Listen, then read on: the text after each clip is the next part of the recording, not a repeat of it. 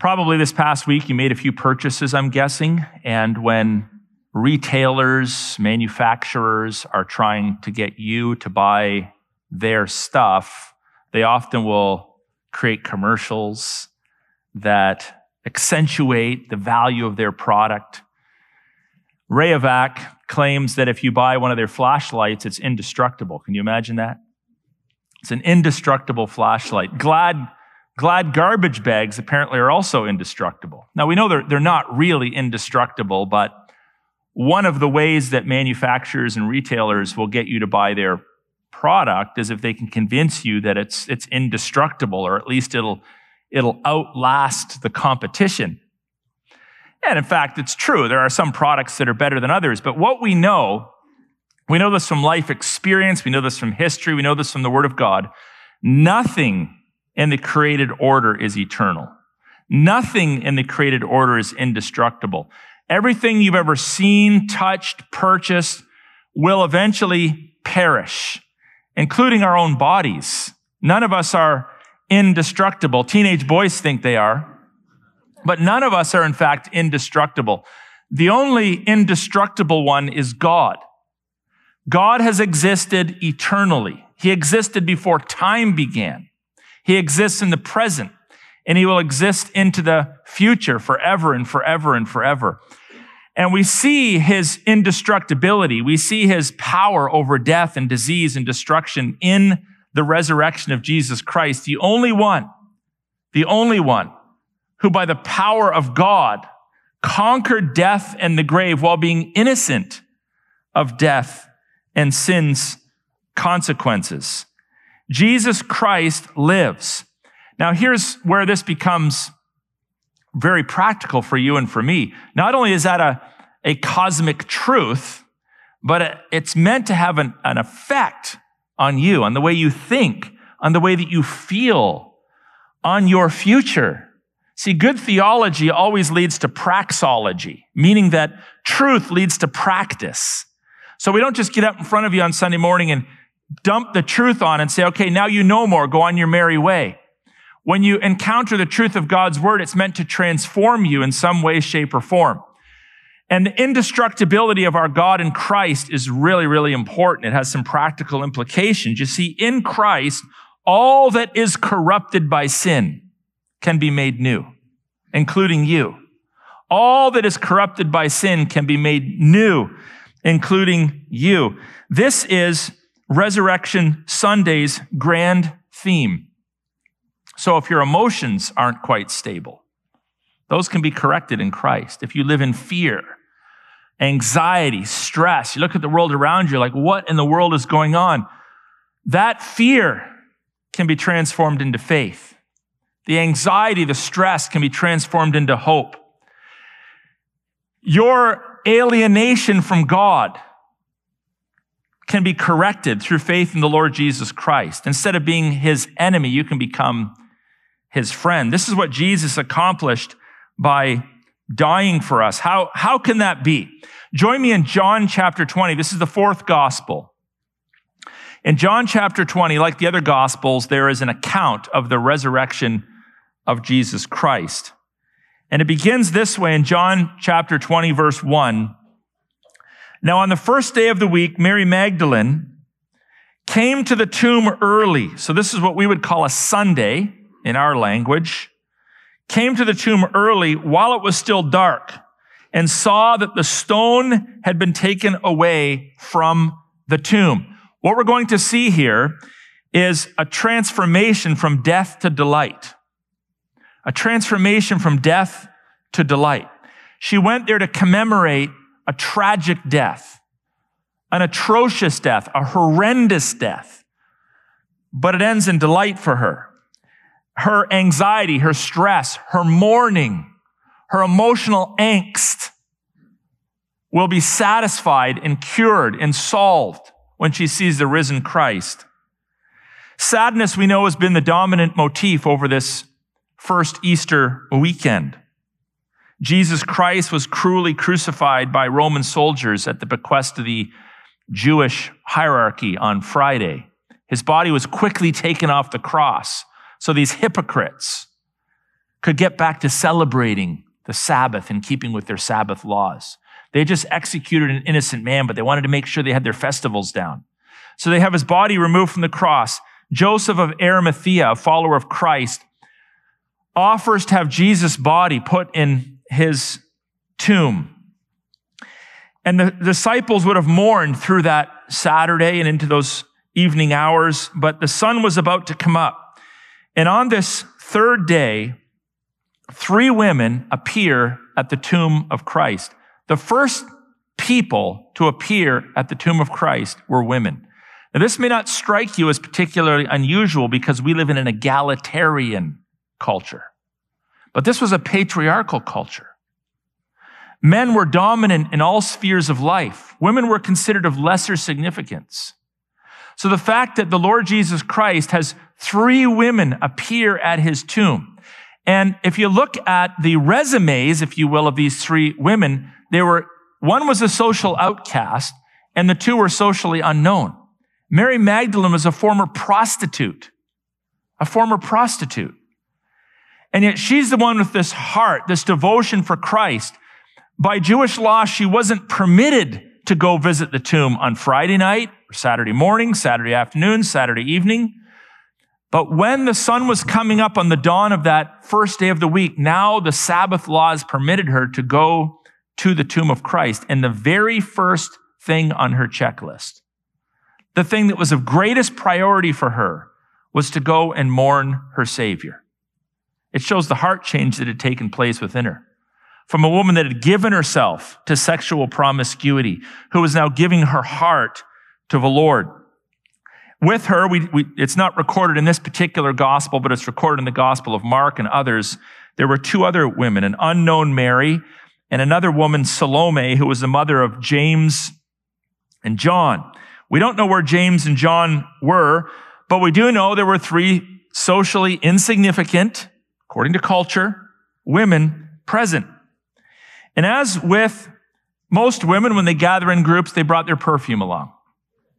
They wanted to pour liquid spices on Christ. In Mark chapter 16, verse 1, it says, when the Sabbath was past, Mary Magdalene and Mary, the mother of James, and Salome bought spices. They bought perfume. So the reason why they would do that, in our culture, when a person dies, they're put in a casket, goes into a concrete vault normally, and we're buried in the ground, and that's it. You don't dig the body up again. But in the Jewish culture, your body would be put in a tomb until all the flesh decayed. It would be laden with probably over 120 pounds of spices, some people tell us, in order to alleviate any smell in the surrounding area. After all, it's a hot, arid climate. And once the body had deteriorated after a year or so, the stone would be rolled aside and the bones would be collected up and they'd be put in an ossuary box and then permanently interred. Here, Jesus is only 3 days in the grave, and they wanted to show their love for Christ by coming and pouring liquid spices on his body. This is an act of love, much like Joseph of Arimathea's act of love when he offered to have his tomb given for Christ, much like you might do in the modern era if someone dies and you go to their grave and you place flowers on their tomb. You don't do it because they're going to benefit from it. They can't smell them, see them, but it's a way of honoring the deceased. Priority number 1 for the 2 Marys and Salome was to honor the Lord Jesus Christ, an act that was forbidden on the Sabbath, but that they quickly get to on that early Sunday morning. There was one thing, however, that stood in the way, and that was the weight of the stone. When we were kids and we looked through our little storybooks, it generally showed this giant, round, spherical stone put in front of the grave, but in actual fact, they generally were more like a hockey puck. They would be rolled in a trough in front of the tomb for a period of a year or so. And in order to go in and keep adding spices, you'd need several men to be able to roll that away. So these women probably were hoping that maybe the gardener would be there or one of the Roman soldiers would be there. But when they get to the grave, they discover the stone's been rolled aside. The narrative continues this way. She sees the empty grave. So what does she do? So she ran and went to Simon Peter and the other disciple, who would be John. John never names himself in his gospel, but he is called the one whom Jesus loved. Jesus had a special affection and affinity for John. And he said to them, they have taken the Lord out of the tomb, and we do not know where they have laid him. So Peter, now who's Peter, by the way? And what was Peter doing 3 days earlier? We love to throw Judas under the bus for betraying Christ. But Peter denied him in public 3 times to save his own neck. So you can imagine Peter's probably been wallowing in some regret and some anxiety. So Peter went out with the other disciple, and they were going toward the tomb. Both of them were running together, but the other disciple, John, he doesn't like to brag, but he was faster than Peter. He outran Peter, and he reached the tomb first. Now, by the way, this is notable because very rarely in the scriptures is a Jewish man ever depicted as running, unless he's running to carry a message in battle. It was considered undignified for an adult Jewish man to run. I mean, it's not unlike our culture. You see little kids running around the church. You generally don't see older men running around the church. You'd be like, it's kind of weird, right?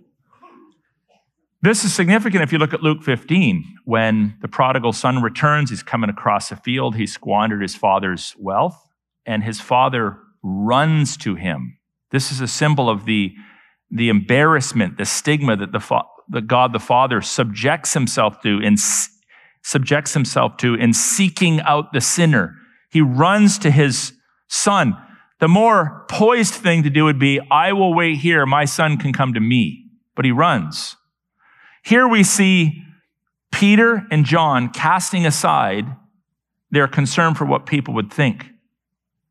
It demonstrates their eagerness to see what was going on, and they run to the tomb of Christ. So they get to the tomb, verse 5, stooping down, they look in, they saw the linen clothes lying there, but he did not go in. Then Simon Peter came, following him, and went into the tomb. Peter is always portrayed as a little more rash, a little more brash, kind of a tough guy. So he jets into the tomb. He saw the linen clothes lying there and the face cloth, which had been on Jesus' head, not lying with the linen cloths, but folded up in a place by itself. And then the other disciple who had reached the tomb first also went in, and he saw and he believed. For as yet, they did not understand the scripture that he must rise from the dead. Then the disciples went back to their homes. So the guys go in, they explore the evidence. Jesus is clearly not there. So they leave. But Mary remains. Women tend to be more affected on an emotional level by unexpected, trying circumstances. There's nothing wrong with that. But they go away, and Mary is left there in her mourning. And it says, Mary stood weeping outside the tomb. And as she wept, she stooped to look into the tomb that the 2 disciples were just in. No one else was in there.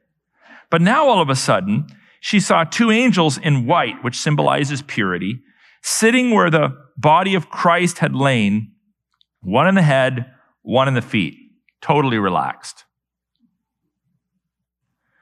And they said to her, "Woman, why are you weeping?" And she said to them, "Have they not taken away my Lord, and I do not know where they have laid him?" Here we have a weekend of sadness. Now there's some astonishment, and then she digresses back into sadness as she feels hopeless, unable to offer something to the man that had loved her and treated her well. Keep in mind that Mary was used to men seeking her out for other purposes, if you know what I mean. Supposedly loving her, but actually just lusting after her. But in Christ, she found true, pure, righteous love and affection. She had been forgiven of her trespasses and sins. She had a righteous love and affection for Christ. But now She couldn't see him. She couldn't find him. And so she remains in the tomb.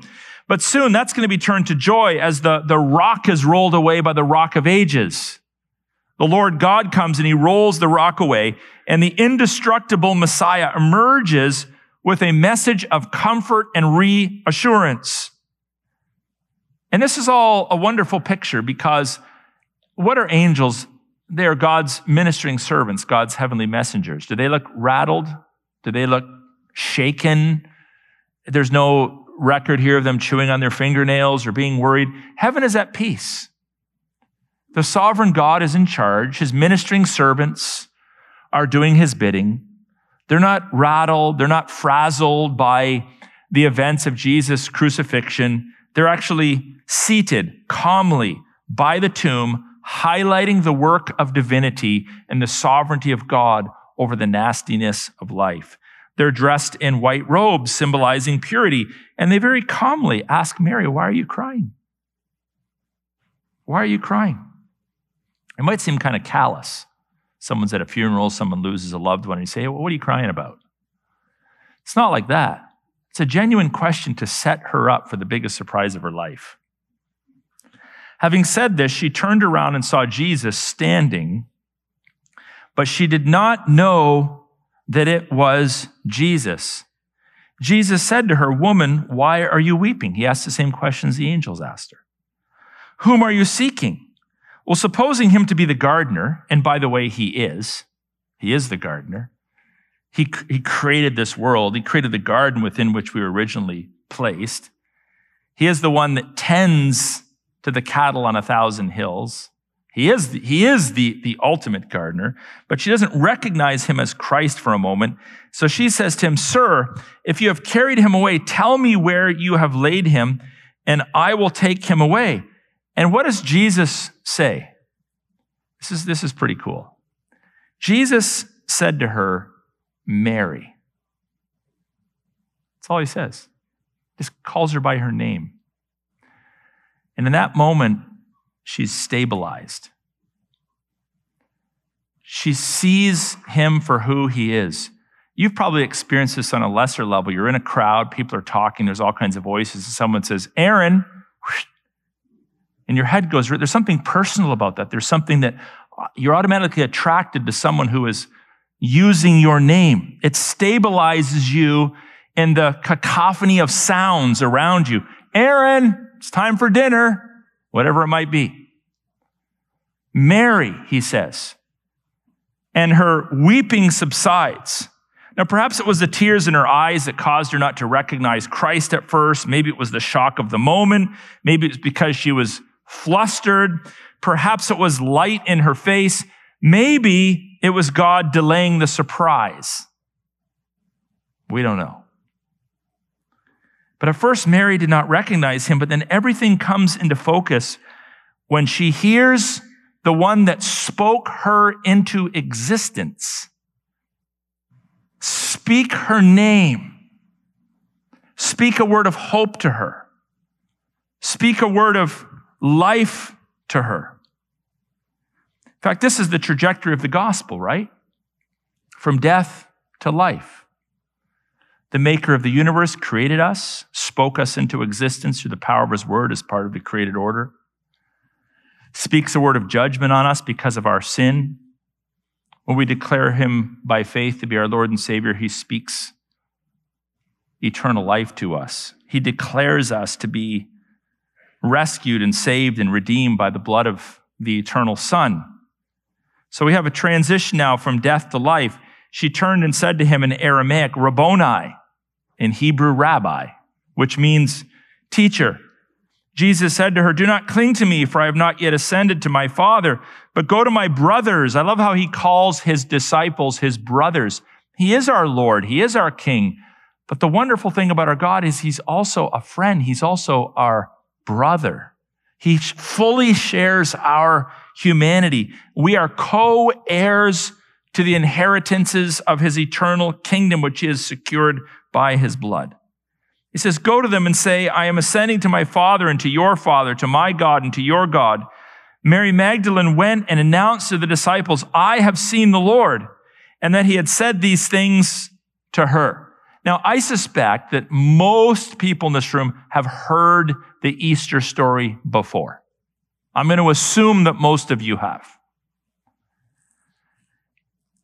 When you read something time and time again and hear it time and time again, especially when we circle a date in the calendar and say this is the date we're going to dedicate to remembering the resurrection of Christ, it's easy to sort of be like, oh, I was expecting a sermon like this today.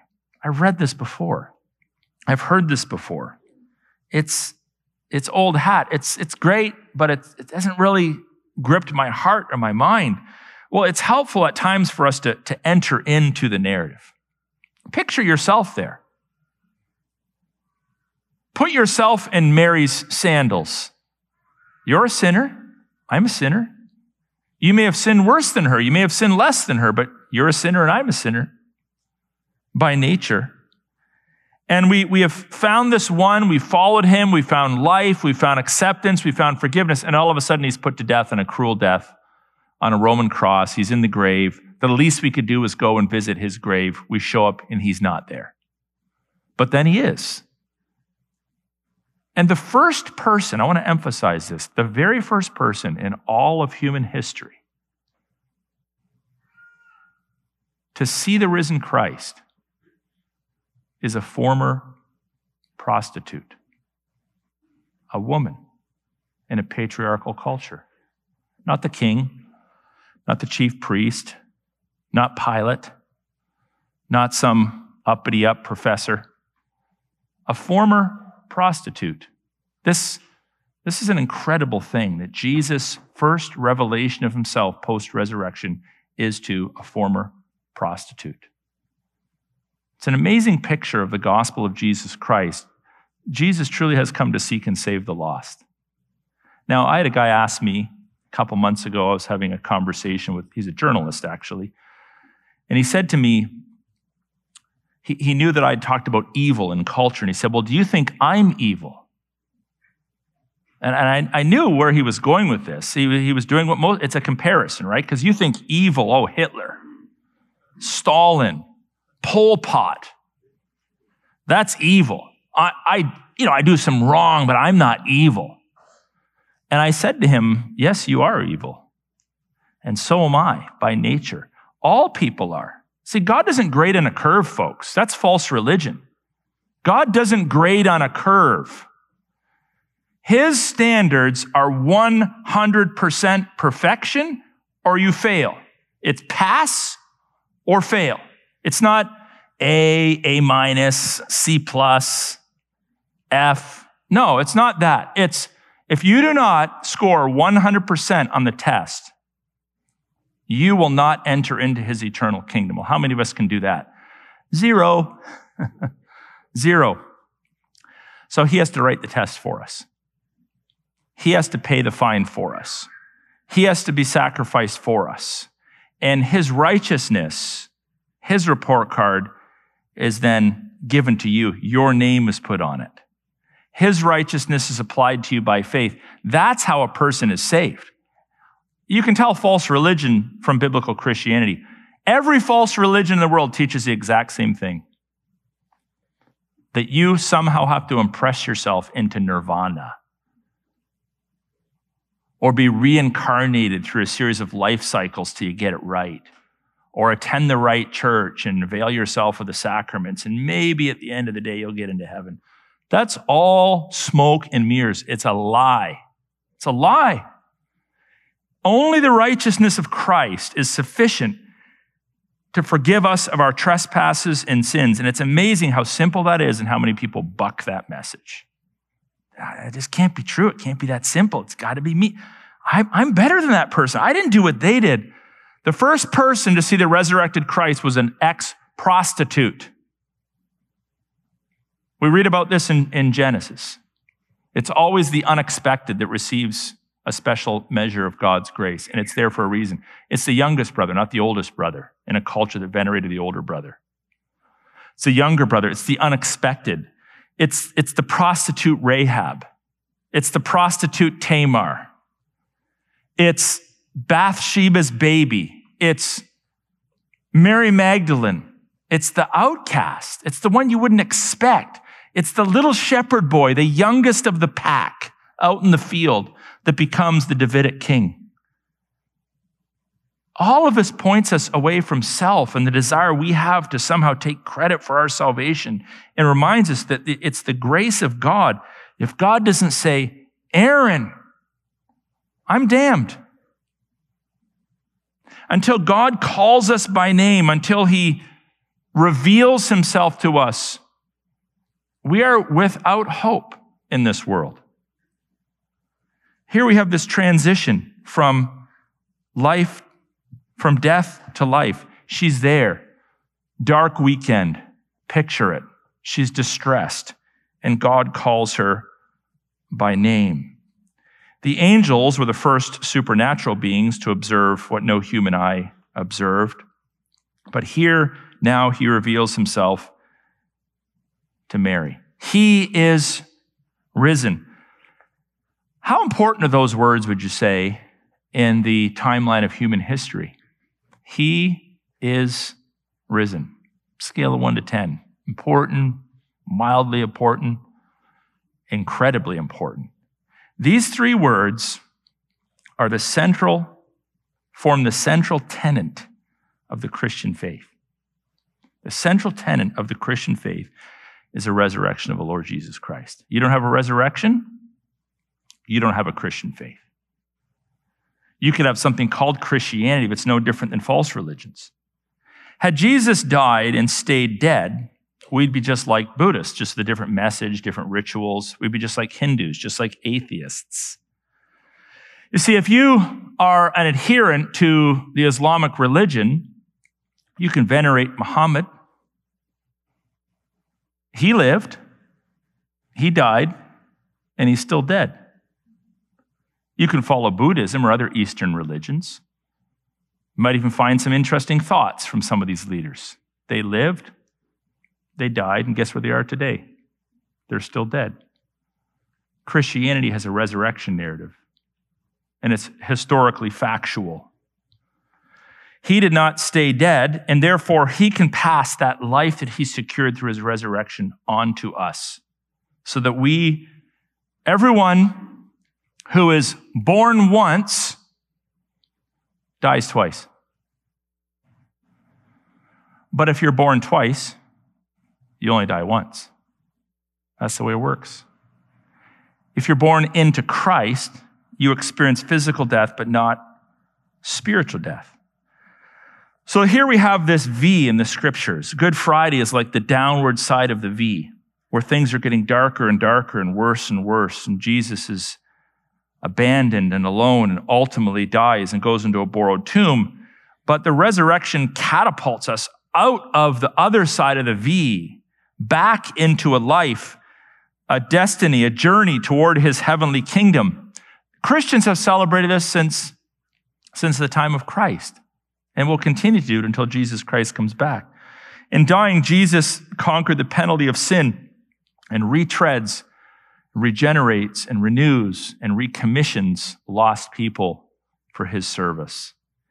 John of Damascus lived 1,400 years ago or so, and he wrote a poem about the triumph of Christ, and could just as well have been written yesterday. It's the old story. Here's what he said in his poem. The day of resurrection, ? Earth, tell it out abroad, the Passover of gladness, the Passover of God. From death to life eternal, from this world to the sky, our Christ has brought us over with hymns of victory. Now let the heavens be joyful, let earth her song begin. Let the round world keep triumph and all that is therein. Let all things seen and unseen their note in gladness blend, for Christ the Lord has risen, our joy that hath no end. In life, it's normal as human beings to be riddled with fear and doubt, challenges, all those emotional difficulties that we experience. Her pain, God meets her on an emotional level, and her pain is changed to delight. And then there's an existential change that can take place as our death state can be changed into a life state. as the path toward destruction, we can be detoured to the path to life. And then we have fear turning into faith. Christ's victory spills over into joy, which pours over into reconditioning, recommissioning, a mission to live for. A lot of people get up in the morning, they go to work, whatever their job might be. They might be a clergyman, they show up at their cathedral, their church, they do their shtick. Or they go to a factory, they work, they put parts together, they drive a taxi cab, they drive a truck, they perform surgeries, they adjust people's backs, they paint houses, whatever it might be. They go to work, they accomplish whatever their assignment is, they make some money, but there's no real life mission attached to it. It's you're born, you work, you go to Cuba once in a while, lay on a beach, you come back, eventually you go into a nursing home and you die. There's no mission. There's no purpose. But in Christ, we're given a purpose.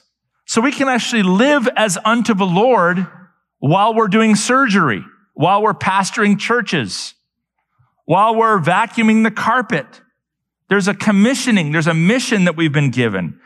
And it's available not just to people that are really good at doing things for Jesus, but to everyone. Check this out. Keep in mind again that Peter failed Jesus miserably. But on that first day, having revealed himself to Mary in the morning, he then goes and visits the disciples in the evening. Notice what he does in that very day. He doesn't go in and, hey guys, I'm here. You guys all abandoned me when I was being arrested. Peter here denied me 3 times. I'm going to take the power that is in me to be raised from the dead. I'm going to destroy all of you. Does he do that?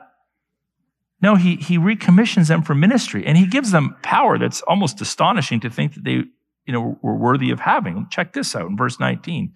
On the evening of that day, the first day of the week, the doors being locked where the disciples were for fear of the Jews, Jesus came in and stood among them and said to them, it's like the doors are locked and suddenly Jesus is in the room.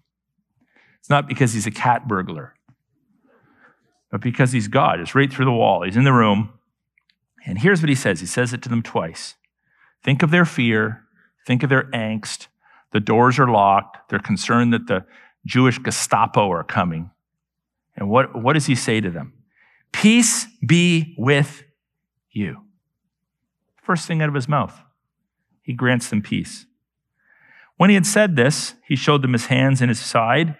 And the disciples were glad when they saw the Lord. And Jesus said to them again, peace be with you. And then this commissioning, or we could say a recommissioning. As the Father has sent me, even so I am sending you. This commissioning will be more fully given to the disciples in Matthew 28. But this is the precursor to it. And when he had said this, he breathed on them and said to them, receive the Holy Spirit. And then this is incredible. They're actually given the powers that Christ possessed. These apostolic figures were given powers that regular human beings don't get. If you forgive the sins of any, they are forgiven them. If you withhold forgiveness from any, it is withheld. It reminds me of the gospel narrative where Jesus says, if 2 or 3 are gathered together in my name, and that's a church discipline text. It's not about how many people it takes to form a church. But if you pronounce judgment upon a sinner, heaven will honor that, is the teaching there. What you bind on earth will be bound in heaven. What you loose on earth will be loosed in heaven. It's the same idea, that the power of Christ is now channeled to these men to the point that they could declare someone forgiven or not forgiven. And it's not from them. It's their commissioning from Christ. He'd prophesied that he would rise, and he did. He said he'd send his Holy Spirit, and he did. He said he was the forgiver, and he forgave. Here Jesus appears with words of peace, not chastisement, not condemnation, to those that had abandoned him. It reminds me of Romans 8:1. You know it? Therefore, there is now no condemnation to those who are in Christ Jesus. We should all want to be convicted. When you come to church and you're like, I felt convicted. That's good. but never condemned.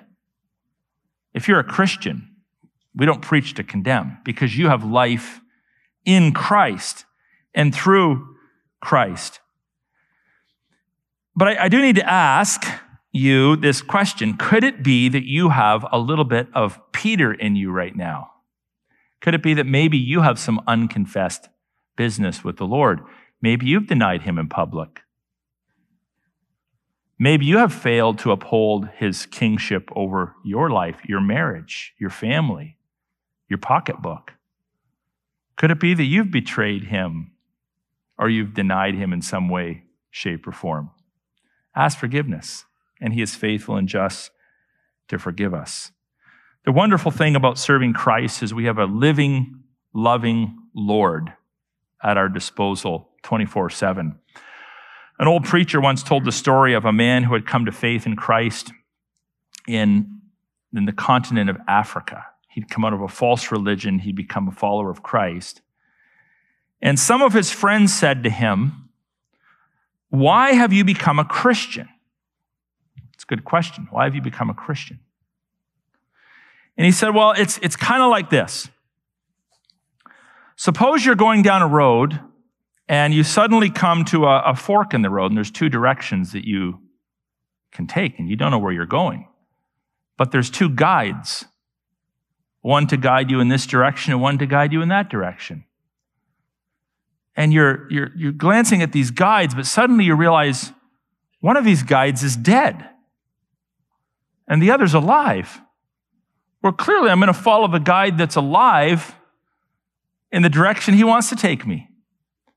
And that's the analogy of biblical Christianity as opposed to false religion.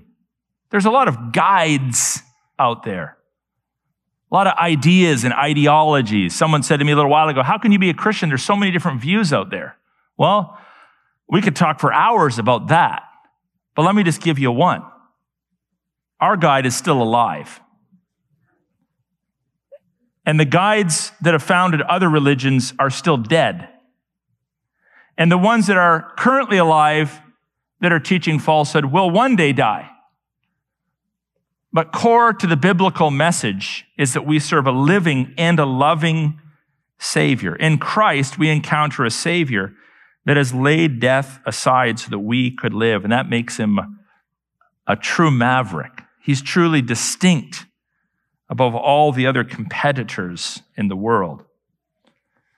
Through him, we can leave this place filled with the knowledge of forgiveness, the sure hope of eternal life, in light of these truths, a renewed passion for worship, and the desire to serve him all the days of our lives as he walks with us and we walk with him. So be encouraged by these words.